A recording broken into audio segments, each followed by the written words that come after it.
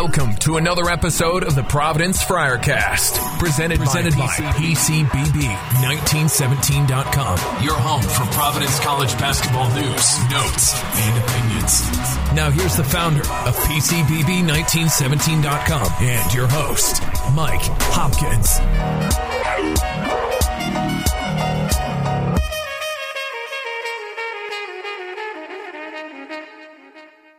Hello, and welcome to another episode of the Providence Friarcast. It's officially March, as John Rothstein would say. By the way, he has applied for the copyright or the trademark or whatever it is for the phrase, "This is March." That's a very Rothstein move. But welcome everybody to another episode here. We are middle of March. It's NCAA Tournament time. Providence made a big run last week in the Big East Tournament. 3 overtime games. The Cardiac Coolies took Creighton to overtime and beat them, took Xavier to overtime and beat them, and took Villanova to overtime and fell a little short. Probably needed to win it on that last possession in regulation with the game 60-60. But great effort, and certainly has cemented their position in the NCAA tournament as what should have been a 9 seed. They're scrubbed down to the 10 seed. I can talk about that a little more later, but 10 seed playing 7th seeded Texas A&M out of the SEC. That game will tip off Friday at 12:15 Eastern Time on CBS. For about 25 minutes on Friday, Providence, Texas A&M will be the only NCAA tournament game on television. And they got the A crew with Jim Nance, Bill Raftery, Grant Hill, and Tracy Wolfson. So that'll be an interesting and dynamic Friday afternoon.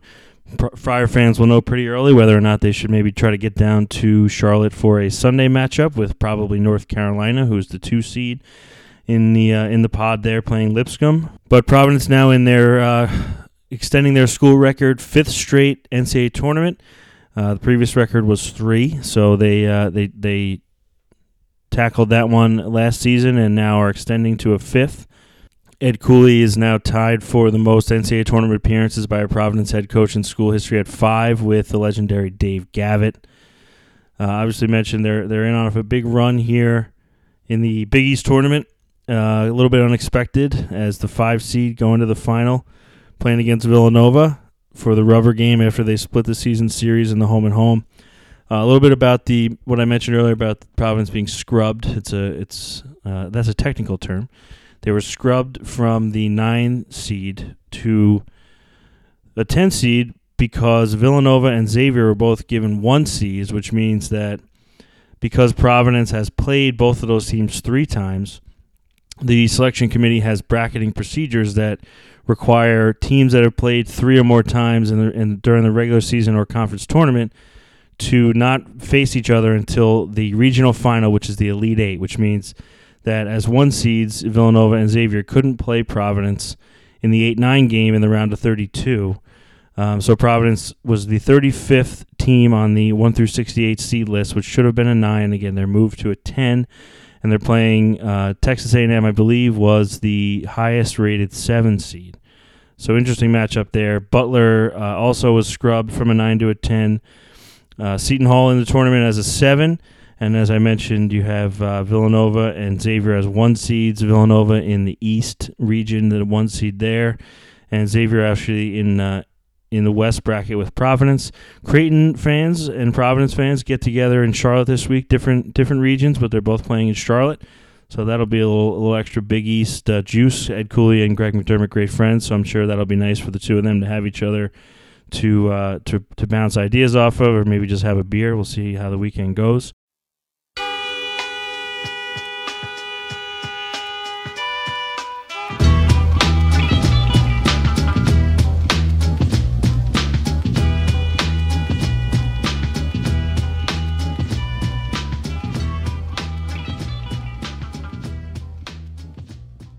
Providence, 5th straight tournament, playing Texas A&M out of the SEC, as I mentioned. Put up a post earlier in the week. 3 things to know about Texas A&M. Really the key things are that they they were a top 5 team. I wrote that in December, heading into SEC play at 11-1 in the non-conference. Had some good non-conference wins. West Virginia, Oklahoma State, Penn State. The only loss was to Arizona, who and I think it was a semi-neutral game. It was played in Phoenix on a neutral court. So pro Arizona crowd. It was in early December. So that was their only loss. But then they started SEC play 0-5. So they have some very good players. They started 11-1 and were ranked in the top 5.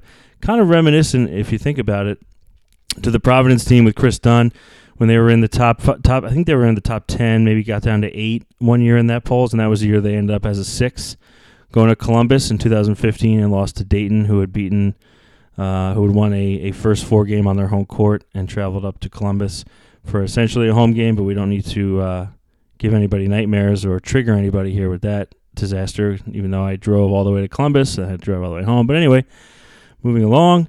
So Providence and Texas A&M have never played each other in the illustrious history of both programs.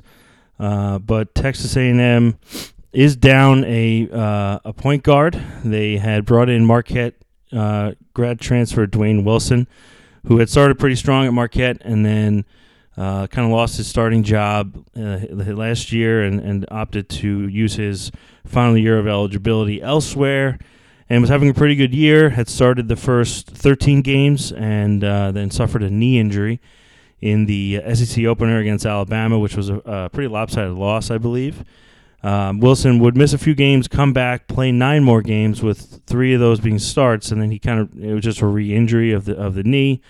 He put up an Instagram post announcing his career was over about a month ago, so unfortunate way to go out for him, but what was, at coming into the season, a pretty big depth area for Billy Kennedy's team was point guard, in that they had Wilson, who's a grad transfer, had played a lot of games in his career in college. J.J. Caldwell, who was a top 70 recruit, I want to say, maybe top 50, certainly top 100. Last year, or 2 years ago, he had to sit out last year academic non-qualifier. So he was a redshirt freshman who was supposed to see a lot of minutes alongside and behind Wilson, but ultimately had a number of suspensions and was kicked off the team. So he did play a bit this year, but I think he missed the first 4 or 5 games from suspension, came back, and then eventually was kicked off the team.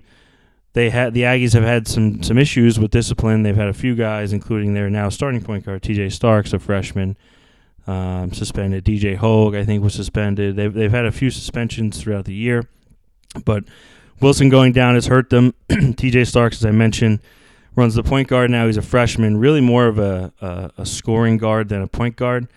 He actually, when you look at them from an analytical perspective, is one of their worst offensive players. Players against, points against median, he's their very worst player.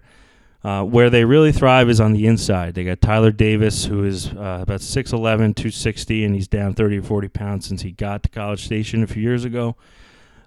So they are they're really all about getting the ball inside and scoring the ball inside, and if they can't score right away, grabbing an offensive rebound and scoring. And Robert Williams is another guy. He's a sophomore, thought of maybe as a one-and-done, return to school. He's had a pretty good year, but not certainly All-American type numbers. But he's mostly dangerous around the rim on dunks and offensive rebounds, and that lead to dunks. So Davis and Williams inside are 2 big boys, both 6'10", 6'11". So that's going to be something that Providence going to have to focus on. And you may have seen on Twitter, Brendan McGare, Kevin McNamara, some of the guys who were over at the Alumni Hall this week on Monday for Providence's practice before they headed out on Wednesday afternoon down to Charlotte. All over Alumni Hall were plastered signs that just said "block out," because it's clear that they're going to emphasize, the coaching staff's going to be emphasizing rebounding, and especially if. Because Texas A&M not a good shooting team, especially if Cooley decides to mix in some zone, which is certainly a possibility. Rebounding out of zone is always a little bit more difficult than in man, so it'll be imperative that somebody is in your area. You got to go block him out and prevent him from getting a dunk, which is really what is. If you look at Robert Williams, all he does is dunk the ball. And Tyler Davis has a little bit more of a game on the block, and they do run the offense through him quite a bit. But offensive rebounds will be obviously a big key to this game. The other thing that Providence is going to have to deal with is that Texas A&M is the 12th best adjusted defensive efficiency in the country per Ken Palm. They really don't turn people over. Actually, they're pretty bad at turning people over. But they force you to play. They force you to take tough shots, and they do block a lot of attempts. 15% of attempts, 11th in the country in that regard. And they're pretty good. They're not. They're just above average, a little bit above average at allowing offensive rebounds. But when you can force people to take tough twos and block a lot of shots around the rim, you don't really necessarily have to worry about offensive rebounds as much. But they are vulnerable against teams that make threes. And Providence obviously has fallen off a cliff with that. Jalen Lindsey he was 0 of 6, I think, in the Big East final against Villanova. But if Providence could ever figure out a way to get some open looks and make a few threes, it could force Texas A&M to get a little more uncomfortable on the defensive end. Billy Kennedy was on some radio shows this week and mentioned that he expects to probably have to mix in a little more zone than they normally would.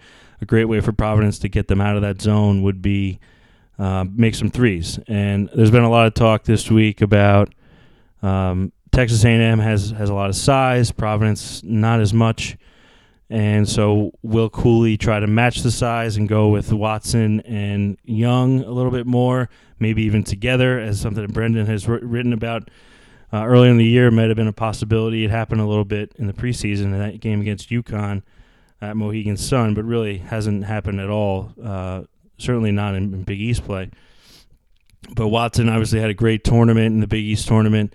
Young played better coming off a ankle tweak in the final game against St. John's of the regular season.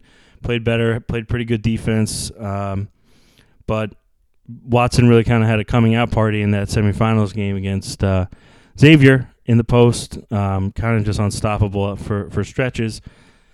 But I tend to think that Cooley will probably go more along the lines, and maybe he'll try a little bit of the beefier approach earlier in the game, see how it goes. But I tend to think that what he's been doing after they made the decision that neither one of their big guys are really ready for that kind of a game by game, no matter what the lineup is, throw him in there and let him roll type of approach, especially on the defensive end. He just rolled with the smaller lineup with Bullock at the 5. I think it certainly down the stretch, if it's a close game and Providence is playing pretty well defensively and Texas A&M's not damaging them too much inside, I think you'll see probably the smaller lineup for a longer majority of the time. And that probably means they have to play more zone than they might be comfortable with. But A&M not a good shooting team, so I don't think you have to really worry about them there. They really struggled shooting the 3. They don't make free throws well. So really they're just looking to get in transition and dump the ball inside when they're in the half court. So if Providence can do a good job with their smaller lineup, whether it's zone or if they can finagle away, maybe double the post with good rotation, whatever they decide to do, I would expect that they'll roll with the small lineup because I think they're going to have a huge advantage on the offensive end, which I think will be more important because Providence has been able to play gritty defense with the small lineup, but scoring has been more their struggle this year. Defense has been more consistent. So I think you'll see a little bit more of the smaller lineup. You might get Watson if he gets in there and gets hot, and maybe Davis gets in foul trouble. I mean, they do bring a 6'9" guy off the bench, Tony Trocha Morales, who is a guy that Providence was recruiting about 400 years ago out of Columbia. But the other guy that Providence fans have to worry about, Admon Gilder, who is their shooting guard, had a little bit of a knee issue during the SEC season, but seems to be pretty healthy now.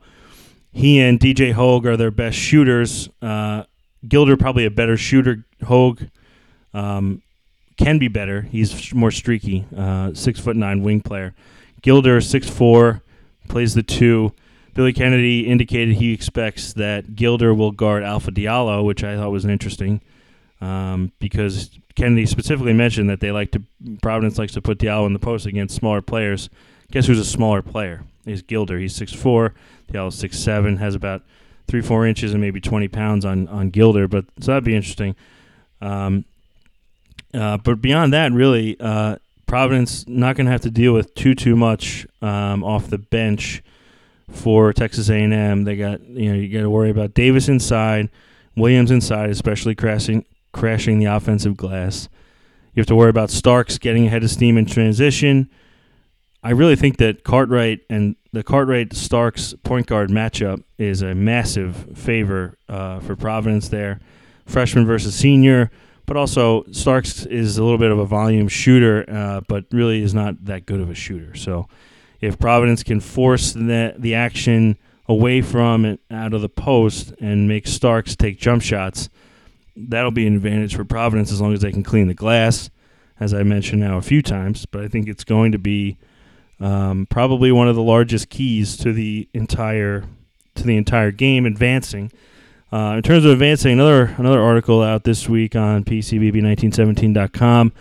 I take a look at the numbers behind the 7-10 game. We were talking last week with some people at the Big East Tournament that kind of just the hope going into the week. The hope obviously was Providence could win a game. They would cement themselves in the NCAA Tournament, probably as an 11, maybe as a 10. Then they go on a little run. And now we're talking Friday night. Now we're talking Saturday, and we're saying, well, this could be an 8 or a 9 seed now, and I think we were all kind of in agreement. You really want to avoid that 8-9 game. The numbers really bear it out. And frankly, I think the 9s beat the 8s slightly more. I'd have to go back and look again. But the real issue with the 8-9 game is something that Providence has run into before because they've been in the 8-9 games. You win the game, and then you get a 1 seed in the round of 32. So it's really hard to get to a Sweet 16 as an 8-9. The number is actually slightly more in favor of a 7-10 advancing than an 8-9. Advancing to the Sweet 16. 10 seeds have beaten the 7 seed 39.1% of the time, which is 61 times in 156 attempts. Of the 61 10 seeds that did go on to face either the 2 or the 15 in the round of 32, 27 of the 61 went on to the Sweet 16. 5 of those were able to beat the 15 after the 15 upset the 2 in the first round. But the remaining 22 teams out of the 61 advanced 10 seeds that advanced were beating the 2. And the 2, as I mentioned earlier, North Carolina. North Carolina is playing in Charlotte, which seems to happen every year. Either Duke or North Carolina playing a game in the NCAA tournament in North Carolina, whether it's Charlotte or Raleigh, which Providence played in Raleigh. They played UNC a couple years ago. Providence has won 5 times in the NCAA tournament when they were the worst seed, the higher seed, the lower seed, or however you look at it, the worst seed. They have 5 wins in those situations, which you deem an upset. The last tournament run that Providence made in 1997, which went to the Elite 8, they were a 10 seed. The best finish by a 10 seed was 2016 when Syracuse made the Final Four. No 10 seed has ever won the NCAA tournament. In terms of how the betting public is viewing this matchup, Texas A&M opened as a 3.5-point favorite after the brackets were announced on Sunday night. The line has held pretty steady there, went up to 4 shortly for a few minutes, and then went back down to 3.5 for a while. Right now, as I'm recording this on Wednesday evening, Providence is a 3-point underdog with shorter juice, so that's probably going to move. The total is sitting at 138. Somewhat low-scoring total and a pretty tight game within one possession on a neutral court. So that's and in terms of the two teams, how they've done against the spread this season, neither one very good. Both kind of similarly just under 500. Providence this year, 14-18 against the spread. Texas A&M, 13-16. In terms of the over/under, Providence is 16-16 with games going over 16 of the 32 times. Texas A&M 15-14. So very similar profiles from a betting perspective, both teams in terms of the spread and the total. Providence is a pretty heavy public favorite right now in terms of where the money's going. Over 80% of the spread bets and the spread money is on the Friars. Most people taking the under so far in terms of the over/under. And the money line is, most of the money on the money line is on Texas A&M. My guess is a lot of that is in parlays probably as a short favorite. looking at the odds to win the whole thing, as I mentioned, 10 seed has never won an NCAA tournament before, but Providence is 550 to 1 to win the national championship. The implied probability based on that, 550 to 1, is a 1.8% chance. If you look at KenPom puts Providence's chances at 0.02%. So you're telling me no, I'm just kidding. But it really, at this point, looking from a more big picture philosophical approach, Providence has now been in 5 NCAA tournaments, which, again, never happened. Ed Cooley only has 1 win, though, in those 4 appearances previously. So that's sort of the next step for this program. But frankly, just looking at things, and in terms of expectations for this team, I think looking back in the November when the season started, and it was clear that Eamon Holt was not going to be playing at all. The senior group has been pretty inconsistent from then until now. Obviously, turning it on, making a little run last week at MSG has everybody feeling good, but I think it's important to remember, too, that games in the Big East tournament, those are teams that have played each other a lot. That's the 3rd time for all those teams that they're playing each other that season. And all 3 of the teams Providence played have had the same coach for the whole time that Cooley's been in this current situation with the last 5 years, with Xavier being in the league. So they know each other so well, and the scouting is just so Cooley going and making all those wrinkles, putting in Malik White in the starting lineup, going with Watson, doing all kinds of different things, was a little more effective maybe than it would be against a Texas A&M, who have never played Providence, and most of their players didn't even know what state Providence was in. That's actually a fact. You can go back and look. Sunday night after they found out they're playing Providence, no one knew anything about them. They didn't know their mascot, which, creepiest again, you're seeing all the articles. Shout out to Kirsten Fleming in the New York Post, writing a nice historical piece, I would call it, about the Friar. So just my point here is that I think it's important to try to take a step back from the performance at Madison Square Garden. And on the one angle, you can look at it and say, well, they certainly found some grit, and that's tournament play, so they can learn from that, because obviously this is a one-and-done tournament now that they're in. On the other hand, I think you have to be careful about assuming that the effort and the way that they played is going to necessarily carry forward against an opponent that they've never played before. And frankly, Providence has not played anyone close to the team physically that Texas A&M has with their size this year. So important to kind of manage expectations in terms of not getting too high, not allowing your recency bias to look at what they did at Madison Square Garden and automatically assume they're going to the Final Four. But also, I think you can feel good about the fact that the seniors stepped up. Bullock played very well. Cartwright played great. Made some huge shots down when it was in crunch time of all 3 games. Nate Watson stepped up. Micaiah and Langford stepped up. So those are all positives, and that's certainly something to look forward to. But just make sure that you're not falling in love with the fact that Providence is going to be playing in San Antonio this year, like a lot of the national media is doing. And part of that is Ed Cooley. I mean, his personality is larger than life. The whole pants-splitting thing at the Garden has turned into a national story. The amount of times I've heard about it from random people who find out I went to Providence, and they say, "Oh, the coach who split his pants." Well, yeah, he is, but he also is the coach who has taken him to 5 straight tournaments. He's great on TV. He's great on the radio. He's a great ambassador for the school. His personality is as good or better than his coaching. And so Providence is a little bit of a popular pick as a 10 seed to make a little bit of a run this year, which personally makes me nervous. That's usually as someone who has followed this team, it really hasn't been the case as much. But looking back at my time at Providence with the last year of Tim Welsh, and then my last 3 years were the 3 years of Keno Davis. You're always kind of looking for that moment when the other shoe drops and hits you in the face, whether it's someone doesn't qualify, a recruit doesn't qualify, someone got in a fight at a bar and they're suspended, someone broke a bone or whatever. And obviously a little bit of that with Holt this year, but the fact that they still won 20 more games for the fifth straight year. They won 10 games in the Big East. They almost won their third Big East tournament championship after 3 overtime games at the Garden. And now they're in their fifth straight NCAA tournament. So I'm not saying if they lose, it'll be fine, but at some point they have to make a little bit of noise, that's clear. But the best way to do that is to stop being a 7, 8, 9, 10, 11 seed. And obviously they have a good class coming in next year. But again, they're freshmen next year. So you really can't look too closely at what they're going to do for the team next year. Emmett Holt coming back, hopefully. He not with the team at the Garden, but everything sounds like he's improving a little bit. He's been back with the team since January.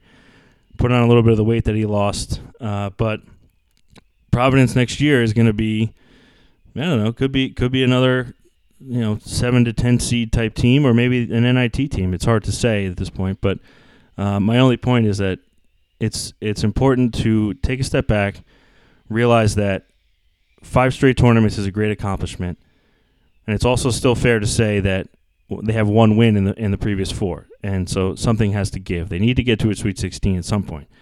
I don't know that this is the year, but the team has been playing with a lot of grit and a lot of determination. These seniors clearly want to make a little bit of an impression here and go out with a bang. Certainly Cartwright has been playing great. Lindsey has not been shooting well, but he's been playing pretty good on defense.